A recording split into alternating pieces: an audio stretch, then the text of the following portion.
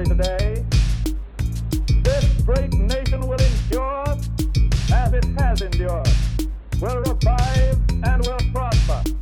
So first of all, let me assert my firm belief that the only thing we have to fear is fear itself. Nameless, unreasoning... Hey there, this is Della Rucker. Thank you so much for joining me for another edition of Accelerate Us, Dispatches from the Front Lines of the Local Economy Revolution. I'm really excited to share this interview with you today because this is somebody that my guess is most of you probably don't know, but I definitely think you should. Jaime Izurrieta is an architect by training who has been working with communities to redesign the interface between their stores and the sidewalk for the last several years through his company Storefront Mastery. Jaime recently launched a new product, a new sort of toolkit, sort of workbox that I think is really fascinating because through this, he's trying to help businesses figure out how to make the pivots, make the changes, make the adaptations to a new and evolving and confusing and in flux economy and local economic systems that, you know, a lot of us have been talking about the need to do that. The thing that I really love about what Jaime has done with the strategy that is called hopscotch is that he has taken a completely different perspective on it than what most of us who've been doing this stuff for a while bring to it. So instead of starting with the focus on how do you make more money, how do you become more efficient, how do you cut your costs, etc., which is where we often want to start when it comes to figuring out how to improve a business. Jaime and his system, his hopscotch system, take a big step back and they say, what is it that you're passionate about? What is it that made you want to do this business in the first place? What is it about this work that you love? And we who advise these kind of companies, often we kind of take that for granted. But the beautiful thing in what Jaime has done in this is that by starting there, it opens up a whole new world of possibilities. There may be new products, there may be new product strategies, there may be new product approaches, there may be new delivery methods that help the business owner reconnect into that passion and reinvigorate that business without having to obsess over the things that are never what people went into business to do. Nobody loves to do their books. Nobody loves to, manage their inventory. Maybe there's a few out there, but they're pretty rare. The completely fascinating thing to me about this story is that Jaime's observations and Jaime's experience is informed in part by his own family's experience with a bookstore that went through harder times economically than even we're seeing today. And so Jaime will tell us that story, and he'll give us a little bit of an indication of how that bookstore, and the name of the bookstore is the Spanish word for hopscotch, and I'm not even going to attempt to pronounce it because my Spanish is horrible. But this process, this toolkit is named after that business and draws on how that business found a new way to vitality. Jaime will also be showing you some of the tools and the techniques and the materials that are part of the hopscotch strategy. So if you're listening to this on audio, you won't necessarily be able to see that, but if you go to storefrontmastery.com or to gumroad.com/storefront mastery, you'll see the materials that we're talking about.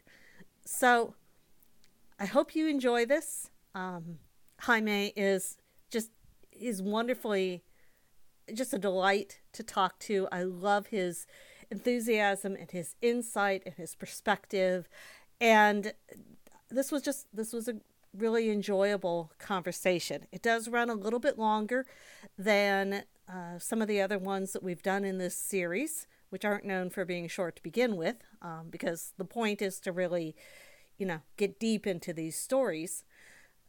But I think as you listen to Jaime, you're going to totally understand why.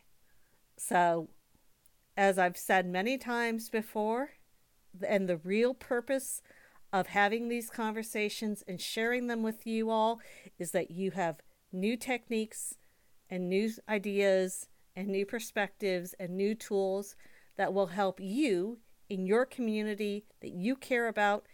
Go get them. Thanks.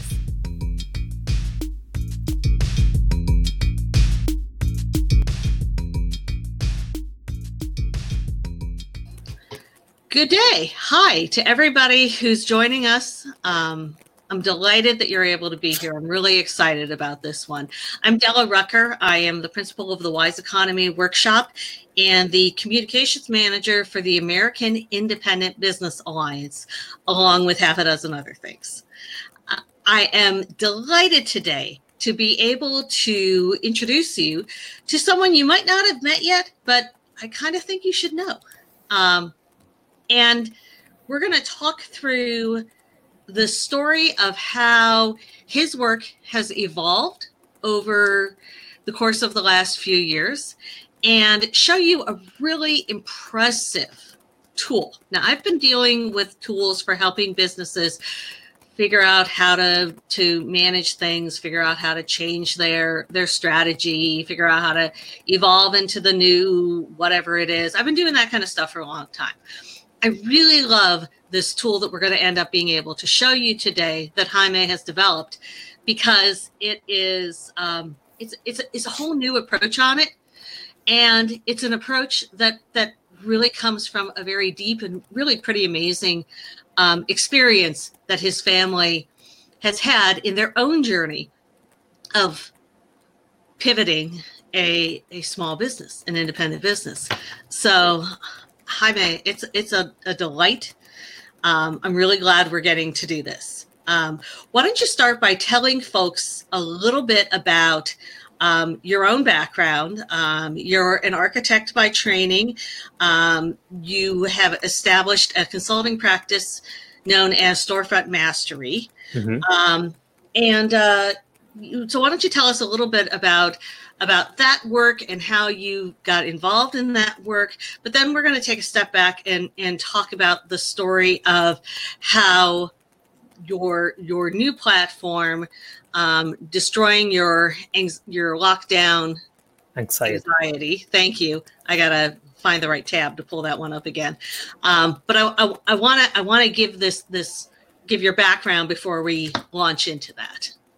Great. Thanks. I'm super honored to be here. Very, very happy.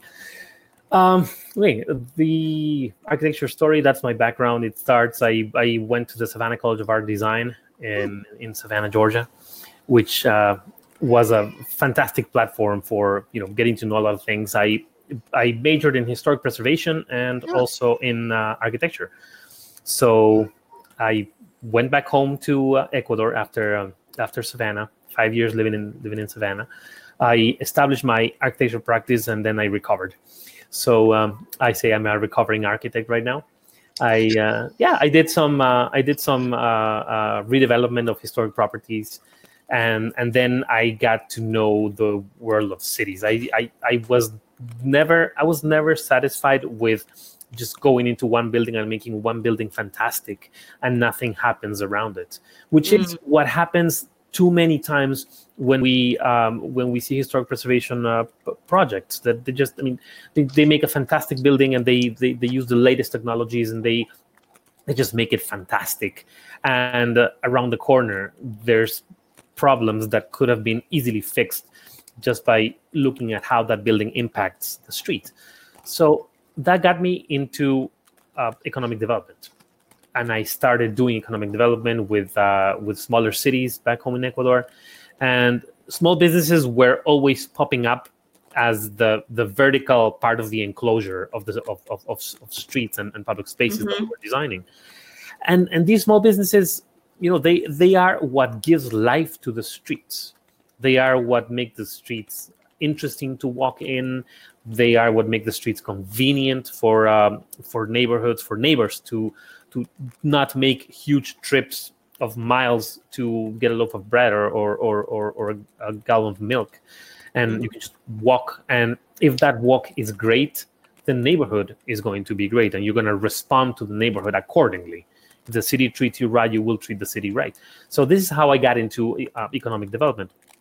And small businesses, and this is where it intersects with my family's business. They have a small bookstore, an independent bookstore in Quito, Ecuador, which is called Rayuela, which means hopscotch, the children's game. And so I got into the looking at small businesses part of economic development, and I established my consulting doing that part of econ dev. And then when I came to the States about 3 years ago, I said, okay, I was living in a fantastic area, probably one of the best pedestrian streets in the whole country, which is Lincoln Road in Miami Beach. If folks have not been to Miami Beach and Lincoln Road, please do Google whatever Street View or something. And it is really a fantastic place. It was designed in the 50s by a very well-known landscape architect. And it's a mall, of course. It's an outside mall. But I love it because this is where my kid learned to walk. This is where my kid could take his Strider bike and just, go free without me worrying about car sitting him. So it is truly a fantastic place. So I was looking at those storefronts and I said, okay, these storefronts all share something. I started finding patterns, and I wrote a book about design patterns of storefronts, of how people who have a business and for whatever reason have not engaged a professional designer, an architect to design their storefront, they can just take this book and see what is needed to have a great storefront. Not just the design elements, but also the engagement and the interaction elements of the storefronts. So you can imagine how much I learned about how storefronts work, how storefronts engage the sidewalks, and how the sidewalks become, parts of the storefronts. That's fabulous. Before we get past this point, let's say the name of the book here. The book is called The 10 No BS Rules for Successful Storefront Design. And people can find it where? People can find it on my website, storefrontmastery.com. Or I have also a page for the book, which is successfulstorefronts.card. That's CARRD.co. That's CO, not com, but just co. Okay. Yeah. But it's all in my storefrontmastery.com website. Okay, so you can imagine how much I learned about storefronts and how they engage the sidewalks and how they have to behave to activate their blocks, neighborhoods, and ultimately cities. So when COVID-19 happened, everybody's work was stopped on its tracks, and just everybody had to make a pause and say, okay, what am I doing now? And I said, okay, how about applying all this knowledge about engaging the sidewalks and thinking about how small businesses can benefit from the extra sidewalk space that they will need now? Because we were getting all the news of cities opening their sidewalks to the businesses that are there and opening the streets to let the people circulate as we do now on sidewalks. So that, thought processes are a funny thing, and they just start escalating and moving in directions that you really don't think. And this is where, again, my small independent bookstore story intersects with what I'm doing for business. So we've had a pretty interesting story, which we will get to later, in which pivoting was an obligation. I'm sorry, what was an obligation? Pivoting. Pivoting. Yeah. Yeah, pivoting, because otherwise it was closing. And the bookstore. Yeah, so the bookstore whose English name is Hopscotch, but it's got a much better. English that's name not is its real name. And I will tell you also why the name Hopscotch. Okay, cool. That will come later. So that intersected with what I was doing. I said, okay, what if we produce a document that would help small businesses pivot during and after, especially after the lockdown is over? Mm-hmm. So I named it Hopscotch, with the same name as the bookstore, because I think it's all about a game. It's all about gaming the system. It's all about gaming the new conditions. Our customers are going to be very different when we open back up. They will have different income. There's, I think, 42 million new unemployed people in this country, very sadly, and their income is not going to be the same they had before, which means their priorities are not going to be the same they had before. And also, one thing that I believe is the one thing that we must build again, their trust in actually going to places, sitting next to other people, is broken for many reasons, and COVID is only one of them, unfortunately. So we need to build trust back. And so everything, became a salad bowl or got mixed.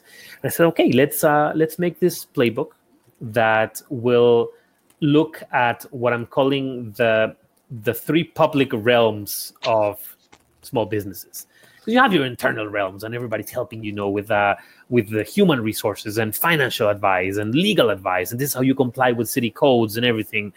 That's the boring part of having a business. Everybody has to do it. Everybody has to do it. Everybody has to know how to pay taxes. Everybody has to know at least a little bit of accounting, so that you don't destroy your business in the process. So these are the boring things that you need to do. But engaging with clients is a fantastic thing. Decorating your store is a fantastic thing. Coming up with new offers and products and ideas and services for your customers. Talking to your customers and engaging them and telling them, this is how you use what I'm selling you. This is the best use of what I have for you. That's the fantastic part of having a business. That's why many people get into the business. If you bake delicious cakes, you get into the business of selling delicious cakes because people love your cakes. That's the fun part. And this is the part you enjoy it. Yeah. Yes. And I think we're most preoccupied with fixing the internal realms right now. We are most occupied with trying to get aid from the government, which is needed. We are occupied with fixing our financial status, which is needed. We are preoccupied with fixing our human resources, getting more diverse workforces, getting also help from the government to pay the salaries of the workforce. So let's go back and play the game of figuring out the fun parts, right?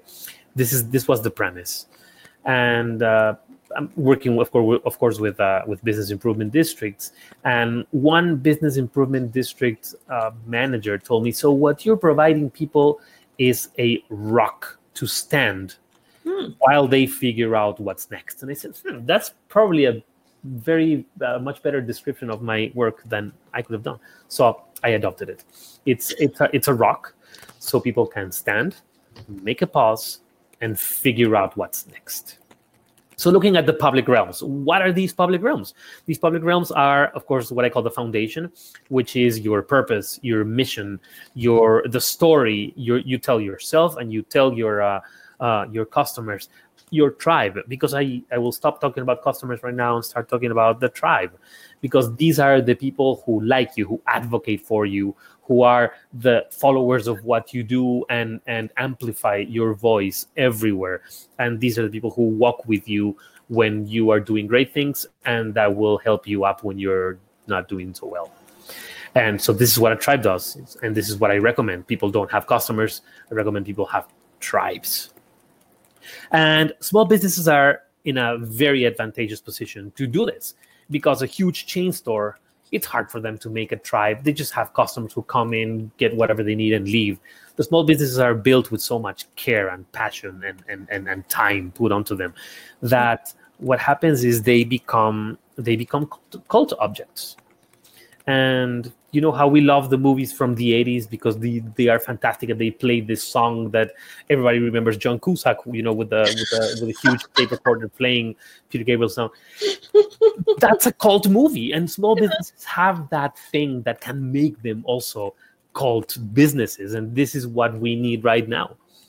Because that's the scale of how we are operating right now. We're not driving our cars. We're walking to the neighborhood store to get whatever we need. We're not driving 15 miles to Target, especially in towns like mine, where thankfully there's no huge footprints. So huge footprint stores. So I need to drive like 15 miles to the next Target or 20 miles to the nearest Walmart.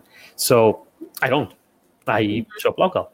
And that experience of shopping local can be enhanced greatly if the small businesses realize that they have this fantastic asset, which is their storefront and the way they engage the sidewalk. So that's the foundation part. Then the delivery part, which is what you sell.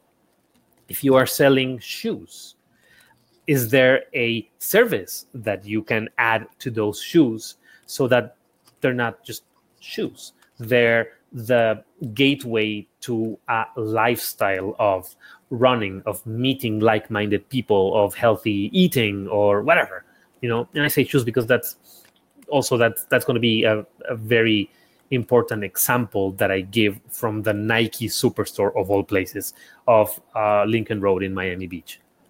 Oh wow! How they just became an experience store much more than a shoe store. And of course, small businesses can emulate this.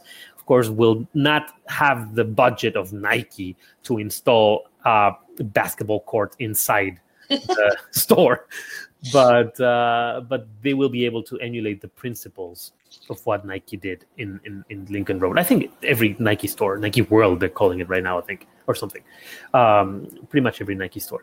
Anyway, and so that's the delivery.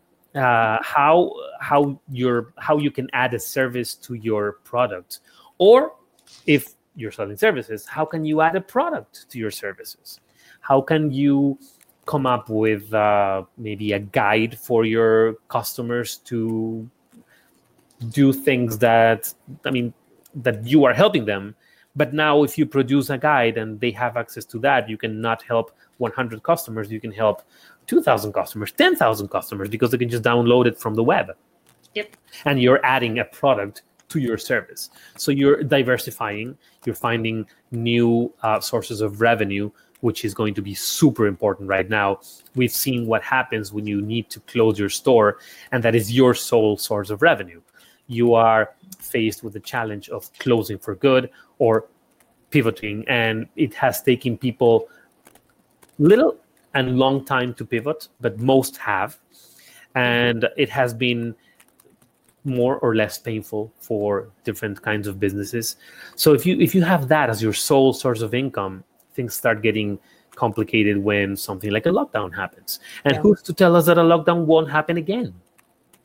So if you have also an online store, if you have also again, the example from the bookstore, if you have a book club, if you have, creative writing classes. And these things I speak from experience because I know these things work for pivoting because of my business story. So that's the delivery. And then the channels, because this is where we sell. Our sole channel, if we have a small business and a store, is just our store.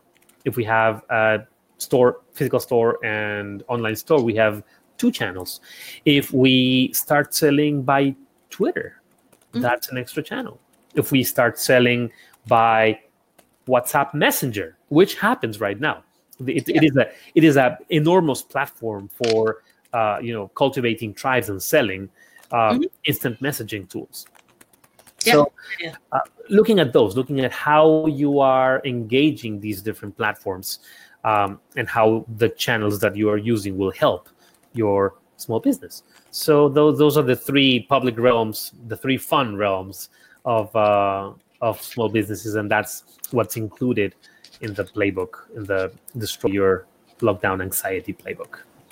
The fun realms. I love it. Fun realms. I should call them the fun realms of small business operation. Yeah. Well, and I love that idea of, and you're right, because very often, and to be really honest, I hadn't thought of that before at all. A lot of times in conventional small business and entrepreneurship development, we sort of assume that the business owner, to use your person making delicious cakes example, that they're getting into it because of the cakes, because they want to do the cakes, because they want to sell the cakes, because they want the, the relationship with people that they build through the cakes. I want cake. Huh? I want cake now. Well, we won't be on this forever. You can, go find your cake. I have no cake whatsoever, so which is a really good thing. When there's no cake in my household, it's way better than when there is. But different. You can get away with it. So. But a lot of times, and I've worked with a ton of organizations that are focused on improving small businesses or helping small businesses or entrepreneurs or blah, blah, blah. And most of the time we focus on that, the boring stuff, because we assume that, okay, well, they know the other thing, or they wouldn't be going into business in this space. And what most of them, kind of struggle with is, I don't know how to do my books. I don't know how to do my marketing. I don't know how to manage my inventory, blah, blah, blah, blah, blah. And so it's all, I think you call it internal, which I think is a really good way to put it. It's the back office stuff that you have to do right in order to get the public realm to work. To survive, yeah. Right. I mean, it's basic operations. But what you're describing is also crucial, because that stuff can be really draining and debilitating. Yes. For people. I was responsible for financial management for a company, and it drained me of everything. I mean, it did not enable me to be more creative. It did not enable me to bring to the table, the creativity, the passion, the insight, the blah, blah, blah. And it's really easy to lose that, especially if you're, a small business owner or an entrepreneur is often has to be kind of chief cook and bottle washer. You know what I mean? Where they have to do literally everything from making the food to washing the dishes, which might run afoul of health regs. But, I'm not, But what you're describing is a way for people to re-engage with their passion. Correct. And their love and the thing that they get the energy from to deal with all the rest of that stuff. Exactly. Is absolutely crucial. And I really do feel like we've missed that a lot in working with entrepreneurs, working with small businesses, all of that kind of thing. So, yay, fabulous. I mean, I think you really put your thumb on something that is often missing and is often overlooked. And in a period of massive and accelerated change, we have to be able to do. So, yeah, and right now, I mean, many people are really struggling with not being able to make the paychecks, and not being able to make rent, and not being able to just assure the longevity of their businesses. And in that process, we lose what made us happy about the business. And if we lose that, and I can speak in from first knowledge of this, if we lose this, the whole business starts crumbling down very, very slowly. You're right. Because we're not engaging our tribe with the same passion that we were before. because while we're making a sale, we're saying, okay, these $24.99 I'm getting, $8 are going to the credit card, and $6 are going to the rent, and $4 are and gone, and we don't get any rewards. We don't get any, when the reward is the actual operation of the business, because we're living, for many small businesses, the store and the engagement and everything that happens in there is a family's dream. For many small businesses, they start like one person's life dream of doing something, of changing something, and so that's what makes people happy about it, and so right now I think the weight of 8 packages and the uncertainty, so especially the uncertainty of what's going to happen next.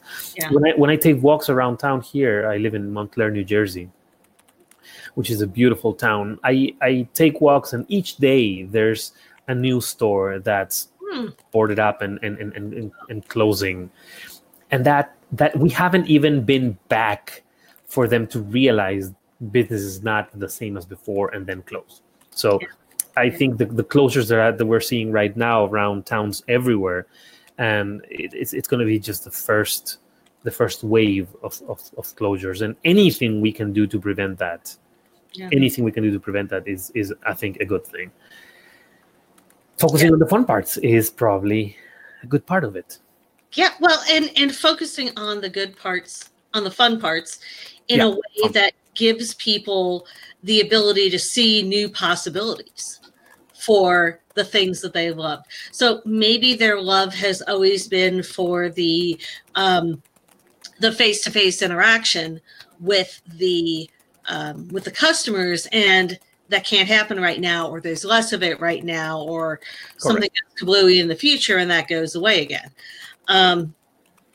So how else can you feed that love? Can you feed that drive? I know there's a business owner who happens to be in Northville, Michigan, which is a pretty comfortable suburb of Detroit. Mm-hmm. The business is kind of mid-range women's. She started with shoes. She does a lot of accessories and clothing and stuff like that. So my mother-in-law took me there one day, and I've just been in love with the place since. The thing that has really amazed me over the course of this, and this was a woman who, my suspicion is that if there was nobody in the store, she was talking to the bricks. I mean, that was just, you could tell that was just the piece of this that she loved so much. And Michigan shut down pretty aggressively. Yes. When the pandemic started. And she figured out, she really leaned into using social media, using Instagram, using, doing Facebook shoe shows, basically. She called them something else. I'm screwing up the name of that. But she really leaned into using that technology, not just to sell stuff, which she's actually done a really good job, from what I can tell, of selling stuff through these avenues. Yes. But of also maintaining the relationship with her customers. Yes. And you can tell by the amount of energy that she puts into it, just how much, this really matters to her. And it matters to the customers too, which is what motivates them to go to Facebook and see a shoe show. Yeah, it wasn't a very good.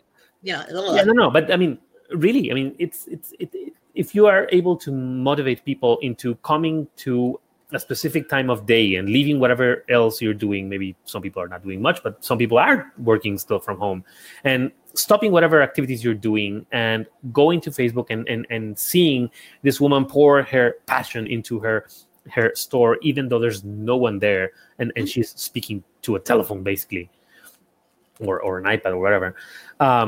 It's just, this is how you cultivate a tribe. This is how you build a tribe. And you can be sure that the second she opens, that store is going to be flooded with people just wanting to see her. Yeah. She's built a personal brand, and this is a huge recommendation I can make. If I make one recommendation for small business owners during this this webinar, is build a personal brand.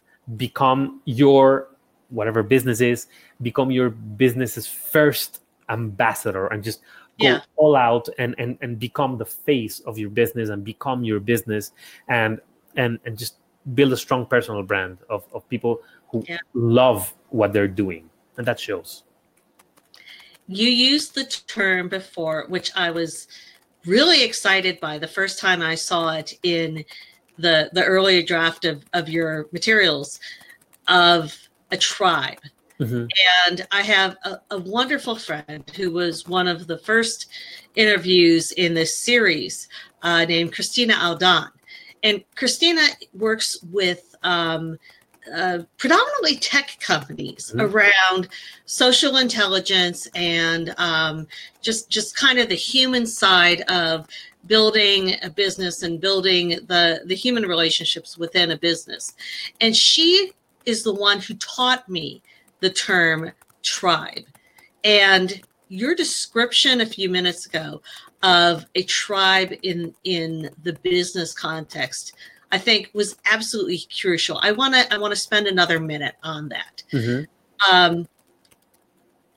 When we think about businesses conventionally, and a lot of times I'll say that this is like almost an industrial era kind of leftover, where we think of things very transactionally, and we think of things as being these separate little widgets that you take this widget and you plug it into the thing, and you take that widget and you plug it into the thing, and somehow you're going to put all these little pieces together and the machine runs. And in reality, the interconnections are much more complicated than that.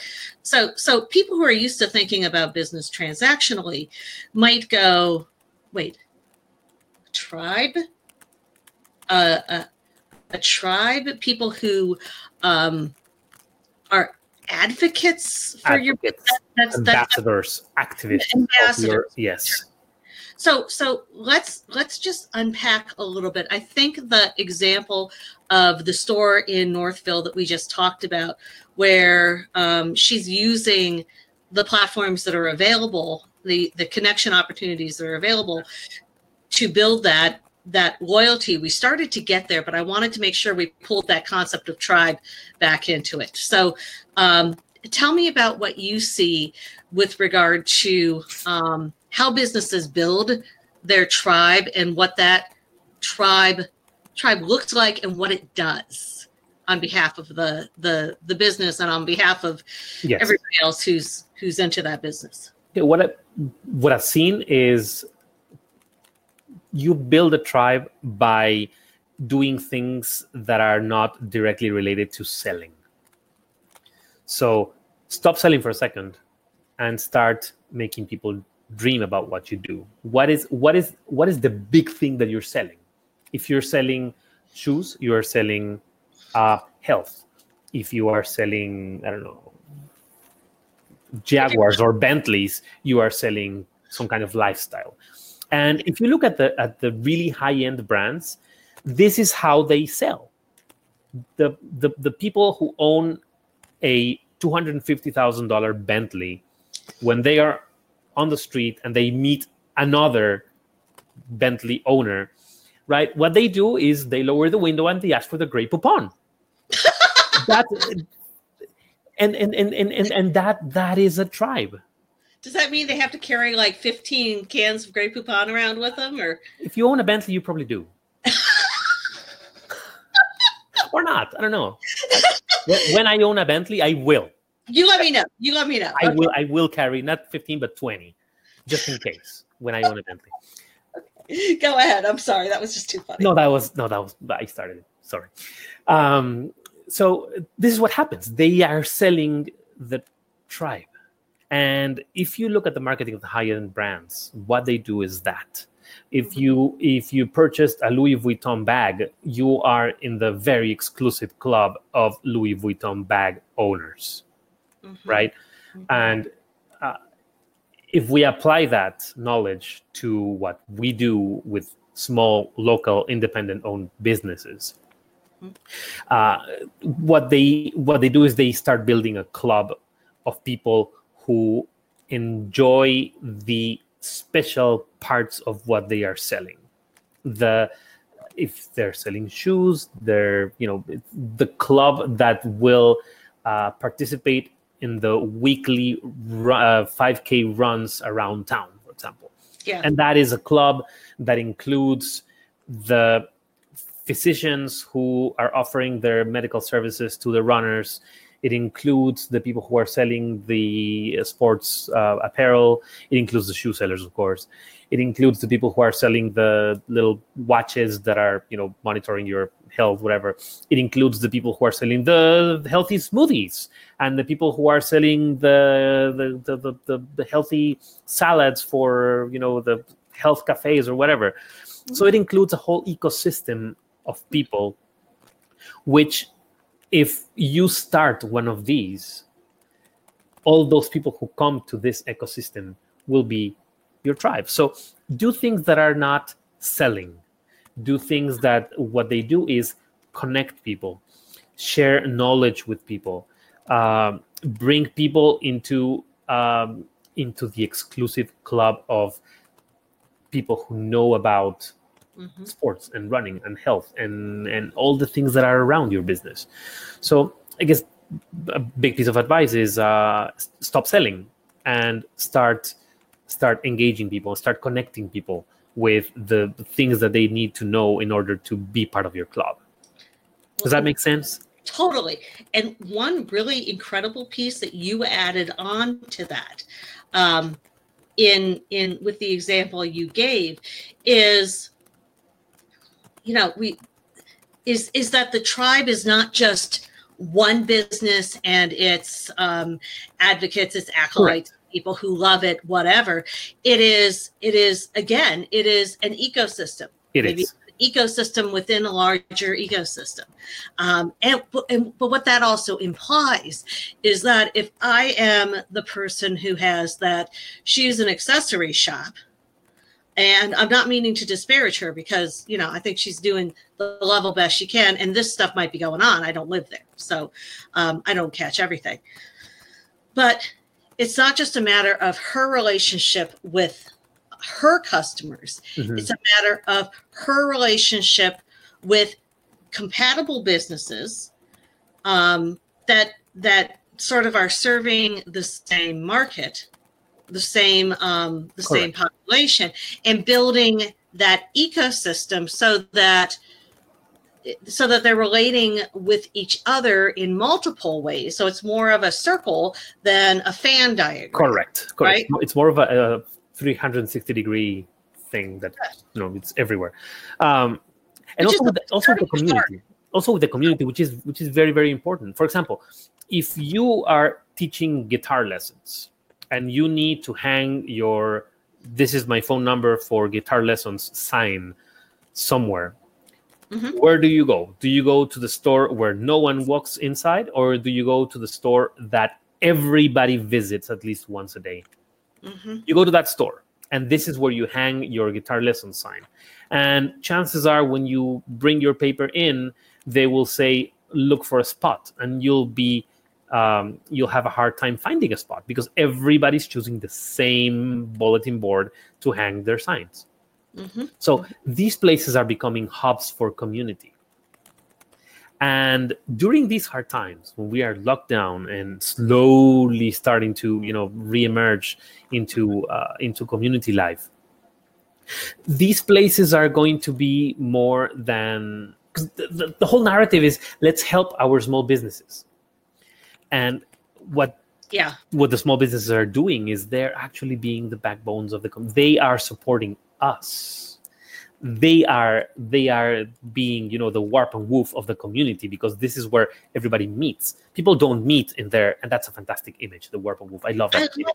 I love that. Now we do need to make sure that people understand that warp and when you're knitting, when you're making a textile, there's two directions of threads, the warp and the woof. And when you combine these, you have a textile, you have a tissue, you have a cloth. And when we look at the community as that, the small businesses are the warp and the woof of the community. So that's a fantastic image that I have to thank my friend Ben Brazel from Indiana for introducing that term. And I introduced his name because what he does is he has a monthly gathering of people any person from the community who has a story to tell, whatever story it is. They open a place in his town in Indiana, Richmond, Indiana, and people go and just tell their story. And these people are being the warp and woof of the community. And I've been using that term forever since I found out. So these places are becoming hubs of community, and that's right now it's a super important thing to cultivate tribes, because this is where we meet. We're not meeting anywhere else. We're meeting in the neighborhood bakery. We're meeting in the neighborhood grocery store, or even the wine store. These are very, very limited number of places that right now are allowed to be open. And this is where we're meeting. These are the places that are keeping the pilot light of community on. The pilot light of community. You've got your use of metaphor is just it just kicks ass. Thanks. That was highly eloquent on my own part as well. But I do that too. It's my second language, but I do that too. You're well, yeah. I'm behaving. This is a complete aside, but I was reading something else earlier today and on Instagram or something, and I went, I have such appreciation for a well-placed cuss word. Oh yeah. I'm not, you don't have to make it every third word, but in the right context, that's just like everything. So, little sidebar there. I want to show folks the guidebook, but I do want to take just a second, since we promised it, and just tell if you can tell us sort of a short version of the hopscotch. That's the English name. It has a Spanish name because it is in Cusco, Ecuador, the family business. And I promised I wouldn't try to pronounce anything in Spanish because I butcher it. So, I was doing good to get Jaime out straight. And that's perfect. Well, why don't you tell us just a little bit, just to give an illustration of some of the things we've been talking about, of how that impacted or how this process played out with regard to the bookstore in Cusco. Okay. It's in Quito, Ecuador. Sorry. Quito. I'm so sorry. Yeah, sorry to correct you. That was the other. Yes. So I guess the most important thing that the people need to know is that Ecuador doesn't have a national currency. Ecuador uses the American dollar as the national currency because the economy was tanked so bad that we actually had to ditch our national currency and adopt the US dollar. When was that? This was 2000. Okay. Year 2000. It's been 20 years. Okay. And it has been a godsend for businesses in Ecuador, because otherwise you'd be getting in local currency the equivalent of $100 the first of the month, and those $100 by the end of the month would have been, if you exchanged, would have been about 80, 70. When it got the worst, it was probably 10 or 15. So currency. Can you imagine right now Mm-hmm. being paid, I don't know, $100 salary a month, and hopefully nobody's paid $100 a month salary, but getting $100 a month, and then going to the grocery store, which you have a budget of 20, and going to the pharmacy, which you have a budget of 10, and going to the hardware store, which you have a budget of 10 again. So you're spending all this money in things you have budgeted. But when you go to the grocery store, it's not 20, it's 50. When you go to the pharmacy, it's not 10, it's 25, and when you go to the hardware store, it's not 10, it's 50 also. So you end up the end of the month with those $100 not being enough to purchase what you need. Understood. And it happens in this country. I mean, it happens a very, very tiny percentage that money is devalued each year. So prices go up a few cents, and sometimes you notice, sometimes you don't.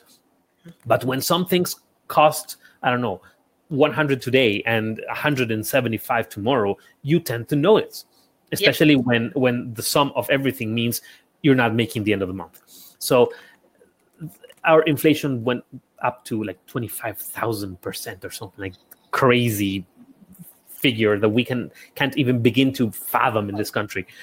And so the government was obligated to change to American dollars. In the process, they wiped out the entire country's savings. So if you had $1 in a savings account, it was gone. If you had $1 million, it was gone. So yes, so you can imagine the amount of people who went broke, businesses who had to close, the waves of immigration that we had, strangely not to the United States but to Spain.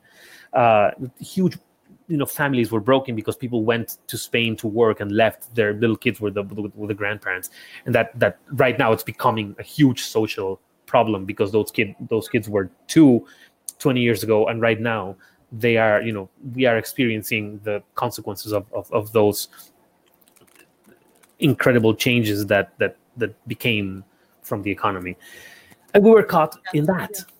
We were caught in that, and then 2008, which didn't only rock the United States but the whole world. And so it's been a story full of interesting things that we've needed to do, and we have. And we meaning the bookstore. We mean the bookstore.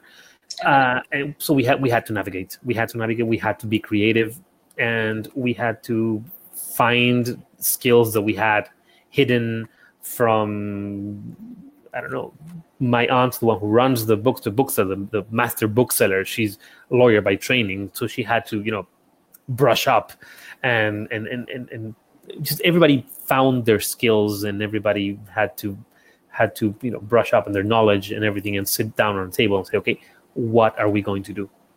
And we came up with interesting lessons that I'm applying right now for the playbook, and all this to tell you that when catastrophe hits, and it has in the past, it probably will in the future, the main thing that you need as a small business is the creativity to rethink yourself, the creativity to rethink what you sell, to rethink how you're selling, to rethink where you're selling, and to be able to ditch probably the whole entire idea with which you started, and adopt a completely new set of skills and a completely new type of operation for your business, and sell something completely new, but provide for the same people, solve the same problems, and keep going. And that's the thing. You're solving the same problems, and you're catering to the same people. You're just changing how you're doing that. So you're really kind of re-tapping into the reasons why you were doing it in the first place. Yes. Which is what the guide is about, guiding you through doing, and figuring out how to apply those passions, those skills, that capability in a new way, which to me was part of what was so fascinating to me about this was I know, and I've written a good deal about this in the past, just how difficult it is. People get stuck in their paradigm. They get stuck in their expectation.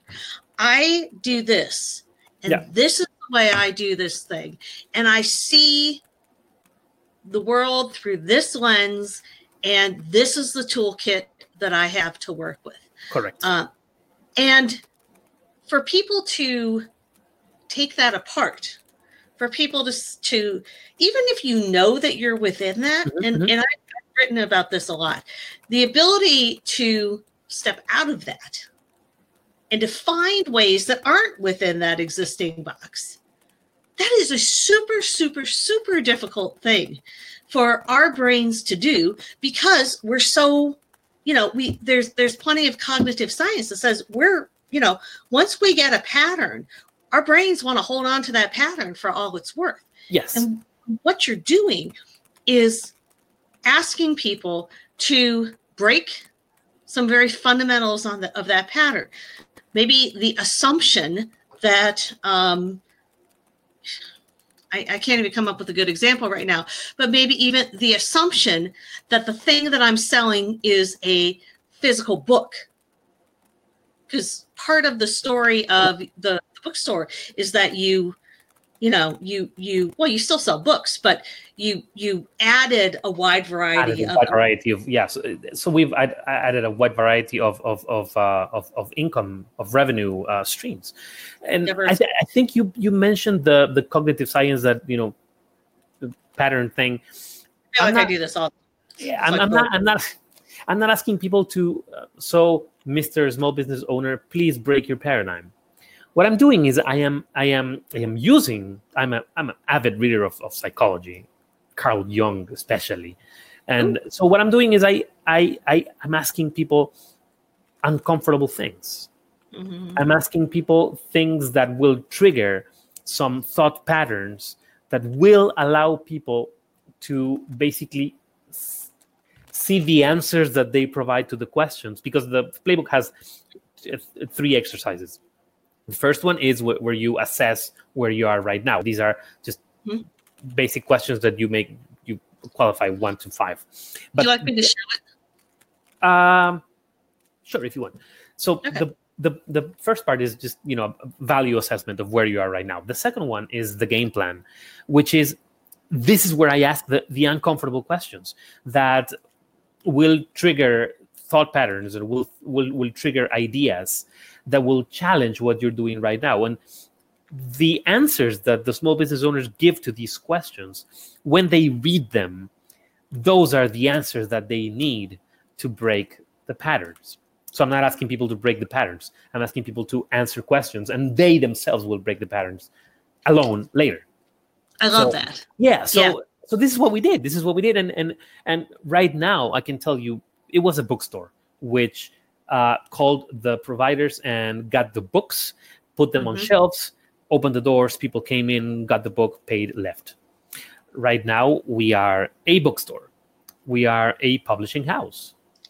We are 2 publishing houses. One that publishes with a line of psychology books, philosophy books, political science books, social sciences, and one that publishes nonfiction or rather fiction and little poetry books that anybody wants to publish, and whatever doesn't conform to the very rigid social science academic kind of work that we do.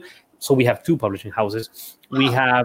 We have courses. We have creative writing courses and a few others that I'm forgetting right now, but it's basically the master bookseller, who's also a writer, is teaching people how to connect with their inner self to write a biography. It's super, super focused.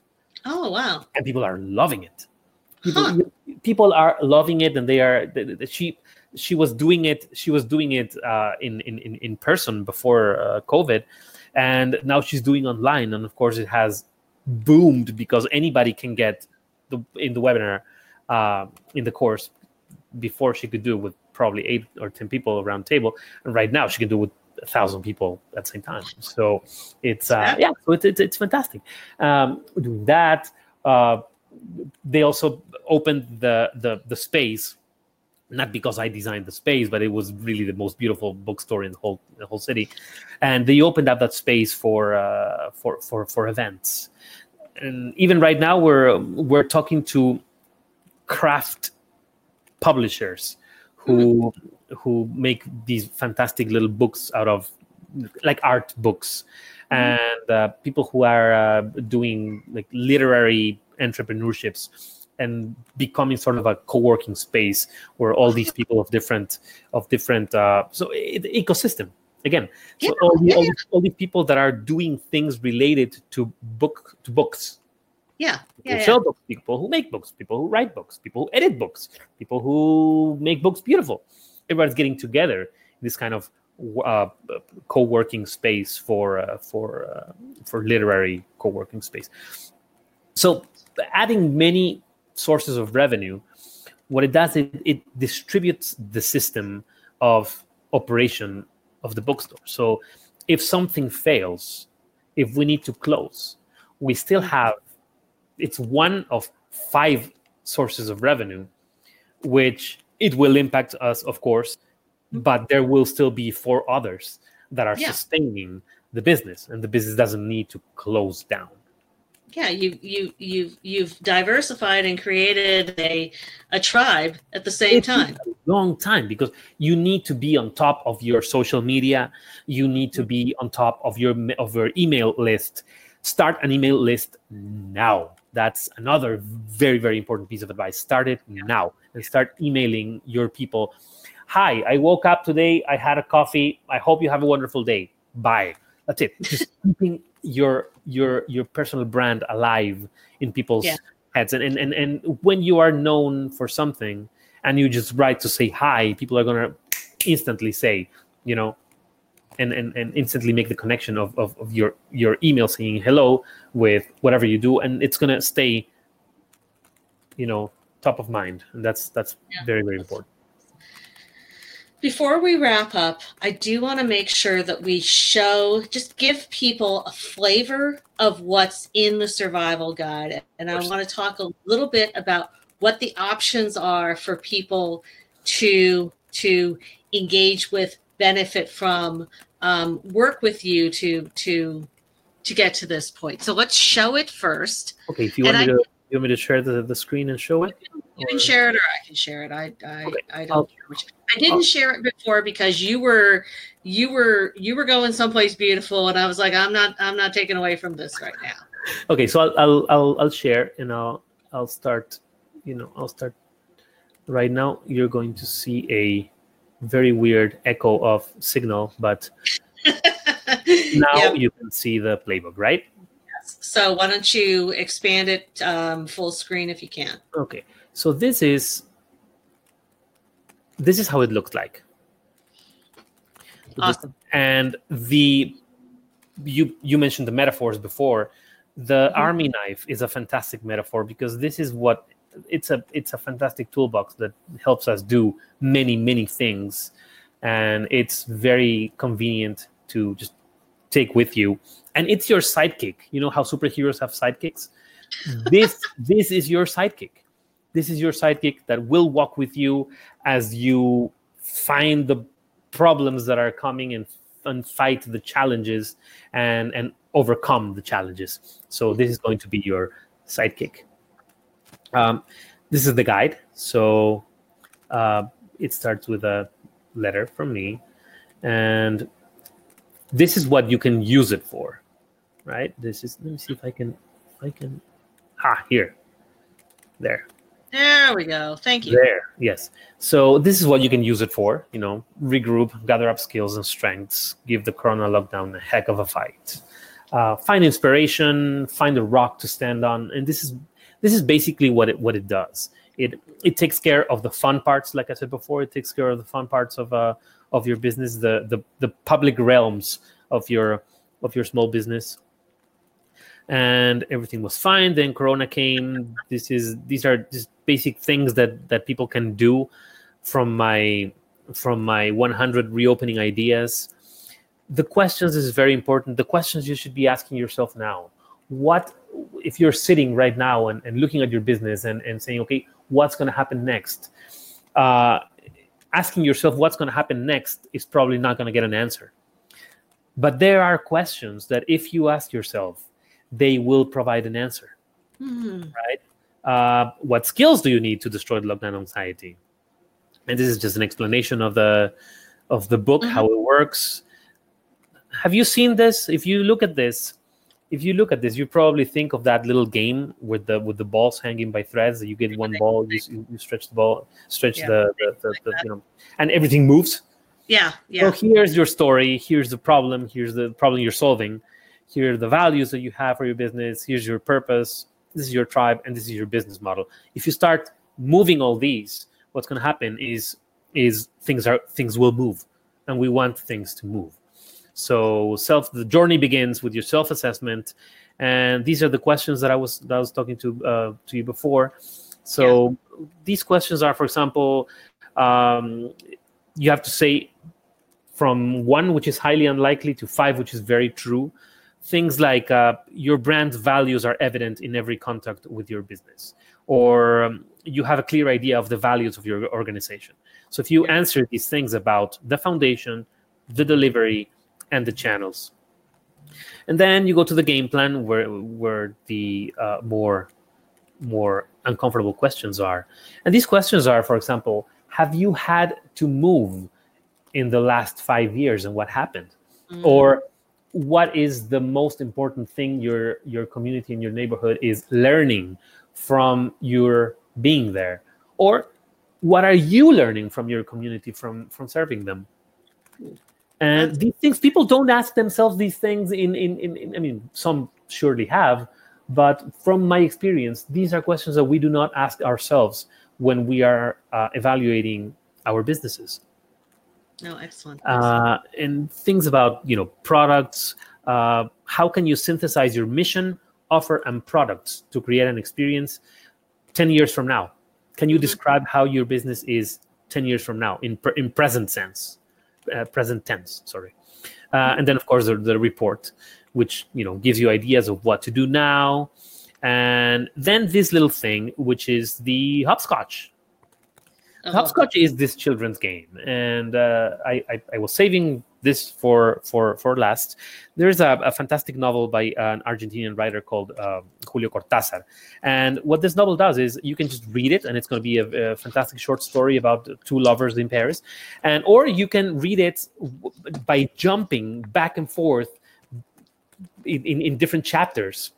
And finding a new story and creating a new story as you are reading, and the story gets more complex, and the story gets more intricate, and gets more personal, and gets more. And it's just a fantastic book that you can read as many times as you want, and you'll find different stories each time you do. And it's all a game.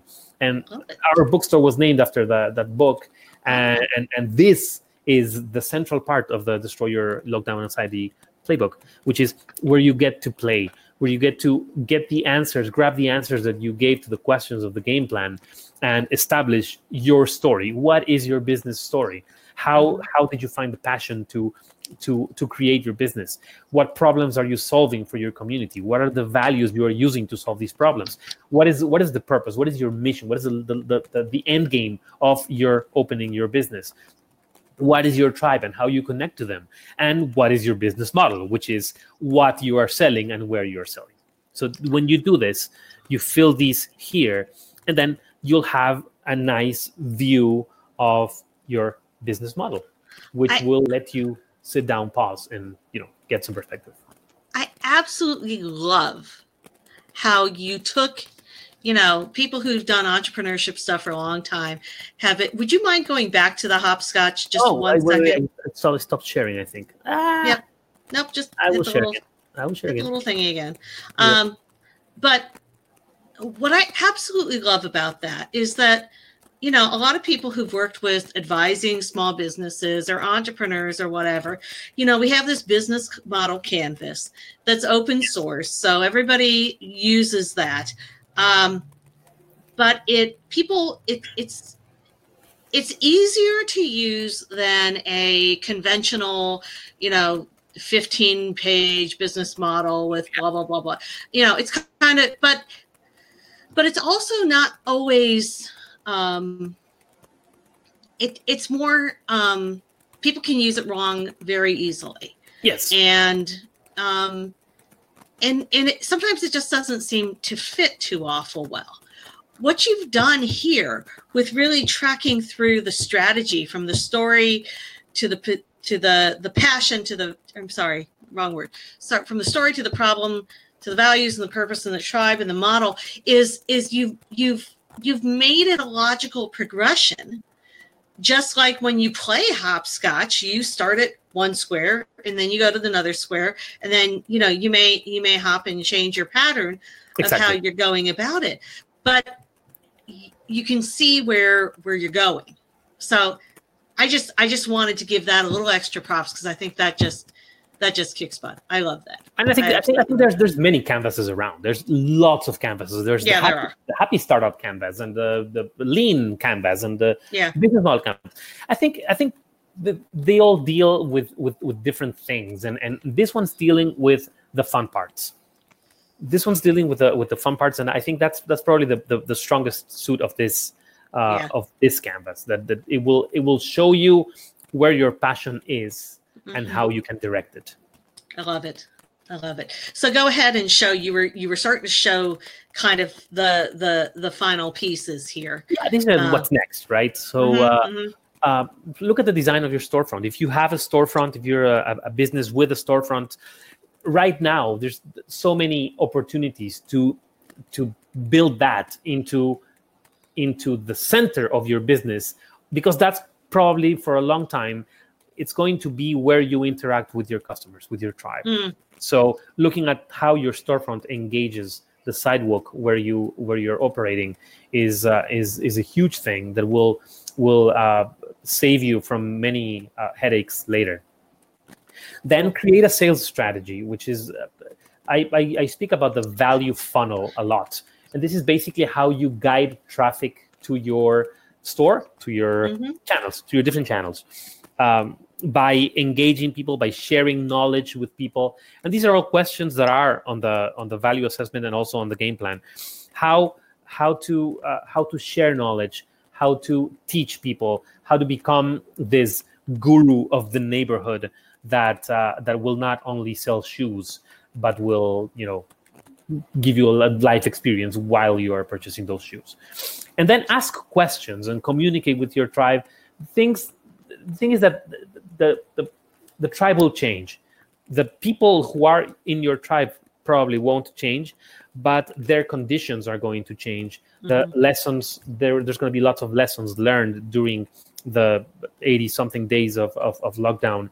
And there's going to be different people will emerge, or people will emerge a different person from the lockdown.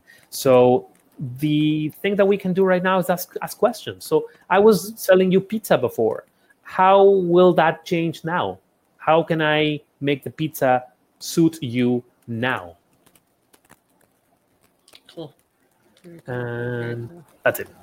Okay. Of course. So how this works is I have it in my Gumroad store. So people can just go there and get and do it themselves. I think it's like $57. Just buy this thing. It comes with my design, the 10 No BS rules for successful storefront design book, and also with this playbook, so they can do it themselves. Everything is there, so they can do it themselves. So this is a bundle. Gumroad is a platform for selling largely digital merchandise. So is that at Storefront Mastery? Is that gumroad.com? I think it's /storefront mastery. Gum.co. Or I think maybe it's gumroad.com. I don't know. Maybe Keep Storefront Mastery. Storefront Mastery is my username at Gumroad. So yes, gumroad.com/storefront mastery, and you can find me there. You can find all the products that I have there, and so if you purchase that, it's going to be the playbook and the design book. Which the playbook you can just do it yourself. You can do everything yourself, and you can arrive to the canvas with everything you need. Everything is explained in there. It's a do-it-yourself business retooling kit, business survival kit, maybe. But you can book a play date in which we get together for 45 minutes after you've filled everything, the questions and everything. We get together, we speak a little bit about it, and you give me all the information, and I craft a tailored report for you with recommendations pertaining your specific business. Because right now, if you look at the report part of the playbook, it's going to have generic recommendations, kind of generic. They will apply, but they are essentially generic recommendations. depending on how you do your how you answer your questions and the scores that you get in the questions that you answer. But if you book a play date, it's going to be you answering this. Yes, that's it. That's me. If you book a play date, that's going to be us together talking about these things. You send me the one on the right is that's the play date. Yep. That's just the play date. So yeah, the 57 one is the. So if you book the play date, of course, it's not going to be 199. It's going to be 199 less the 57 that you already paid. Oh, okay. Yeah. So yeah, that's the one. So if we get you book the play date, and what I do is I craft a report that's tailored to your business. Wonderful. The whole platform, and we'll have, when we post this, we'll have links to all of these resources. There'll be a post at wiseeconomy.com when the video and the audio go live. So you'll want to check those to, if you have any questions about what these links are. But they're extraordinary resources. They're really, really well done. And, the one thing, I would just praise you for is you designed them in such a wonderfully accessible way. So you might not be using all that architecture stuff that you learned, but somewhere in that process, you found some really serious chops for designing these kind of resources in a manner that are just so much more accessible and so much more useful than a lot of the stuff we're used to dealing with. So it's just impressive. So if people want to get a hold of you, and again, we'll have this link, but just, for anybody who wants to, how can they get a hold of you? So your email is hello@storefrontmastery.com. Correct. That's my email. There's a Facebook page, Storefront Mastery. There's an Instagram page, Instagram account, Storefront Mastery. Okay. There's a Twitter account, which is DIY Storefronts. Okay. Like do-it-yourself storefronts, DIY Storefronts.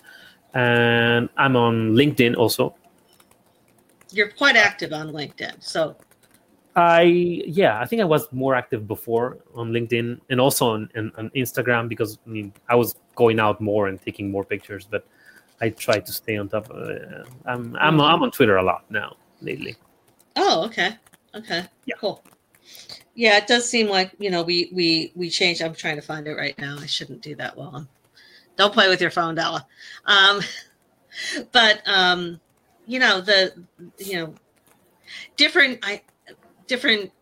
different social media platforms, good for different stuff, different folks, different people. Correct. But I'm guessing, I haven't looked at your Instagram yet, but I'm guessing that it's just like gorgeous, especially with all your Miami Beach stuff. I'm like, oh my God, I got to go back and look through all that. That is an amazing place. Yeah, Miami Beach is just fantastic. Yeah. But I mean, small towns in the Northeast, they have. I've still to venture all the way to Maine and Vermont, which is on the bucket list. But the small towns in New England are fantastic, and the small towns in this kind of mid-Atlantic sort of New Jersey, Pennsylvania, fantastic towns, beautiful main streets, downtowns, very quaint shops. It's fantastic what people do. Yeah. Well, we're going to have to get you, the Eastern Seaboard is a wonderful and lovely place. And, you've had the opportunity to be in some really gorgeous cities between Savannah and Miami Beach and the towns in the mid-Atlantic. We'll have to get you to the Midwest sometime. So we work a little different, but well, my sister lives in Northern Illinois. So, oh, okay. Yeah. Okay. Yeah. Well, and it's interesting. You mentioned Ben in Richmond, Indiana. That's actually sort of halfway between. It's a little bit off the beaten path, but kind of between Cincinnati and Columbus and Indianapolis. So that's about as Midwest as you can come. Yeah. So that's completely awesome. Any final things you want to tell folks? Anything else you want them to be aware of? I guess the big thing is never stop asking questions. Never stop asking questions.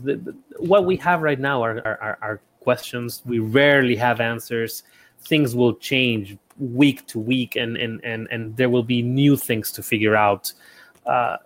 If we keep asking questions, we'll keep finding the right answers for that moment. Maybe tomorrow questions will change, so ask again. And most of us in the industry will be super happy to answer them. That's fabulous. Yeah, we could have a whole nother conversation about building ecosystem within the industry of people who are trying to help small businesses and community revitalization. Yes. I think we're going to have to leave that one for another day, because that could be another 3 hours. But I think that'd be pretty damn fascinating. Yeah, it would be great. Jaime, this has been fantastic. I knew it would be fascinating. I knew it would be cool. And, it's been all of that and more. So I am very happy. Good. I'm hugely grateful for you taking the time, going over the hour mark. It was just such good stuff. I didn't want to cut it off. So we're a little longer than usual, but that's okay. That's okay. Yeah. Thank you so much. I've been super happy and awesome. And hopefully I can help in any way. Absolutely. One more question though. We heard your little guy in the background. He's 4. He's 4. And what's his name again? His name is Maximiliano. Maximiliano. But locally he's known as Max. Well, yeah. That's a lot of syllables to have a 4-year-old try to say. Long name. It's long. That's fine. That's cool. But no, he's. I had a little bit of a chance to meet him when we talked before. And that's right. He's a cutie and a half. So yeah, I just knew a couple of times people might have heard him, and I just wanted to make sure that we gave him props. Okay. Thank you so much for the credit. Alrighty. Cool. All right. Thanks a ton. So this will be posted in about a week. I've got somebody working on editing. It takes a little bit of time to get the editing completed. When it's uploaded, this interview in its entirety will be available at you'll find a blog post with all the links at wiseeconomy.com. You will find it on YouTube, and you'll be able to access it in an audio version, so without the screen sharing, but an audio podcast via SoundCloud, Stitcher, and Spotify. So any of those platforms, you can find the building a wise local economy on the Spotify and Stitcher platforms. On SoundCloud, just search Wise Economy. But all of that will be posted, and Jaime, that'll all be available for you to share far and wide and wherever you wish to. So, thank you. This has been fabulous. It has. I really appreciate it. You too. You take care. Yeah, have a good weekend. See ya. Bye.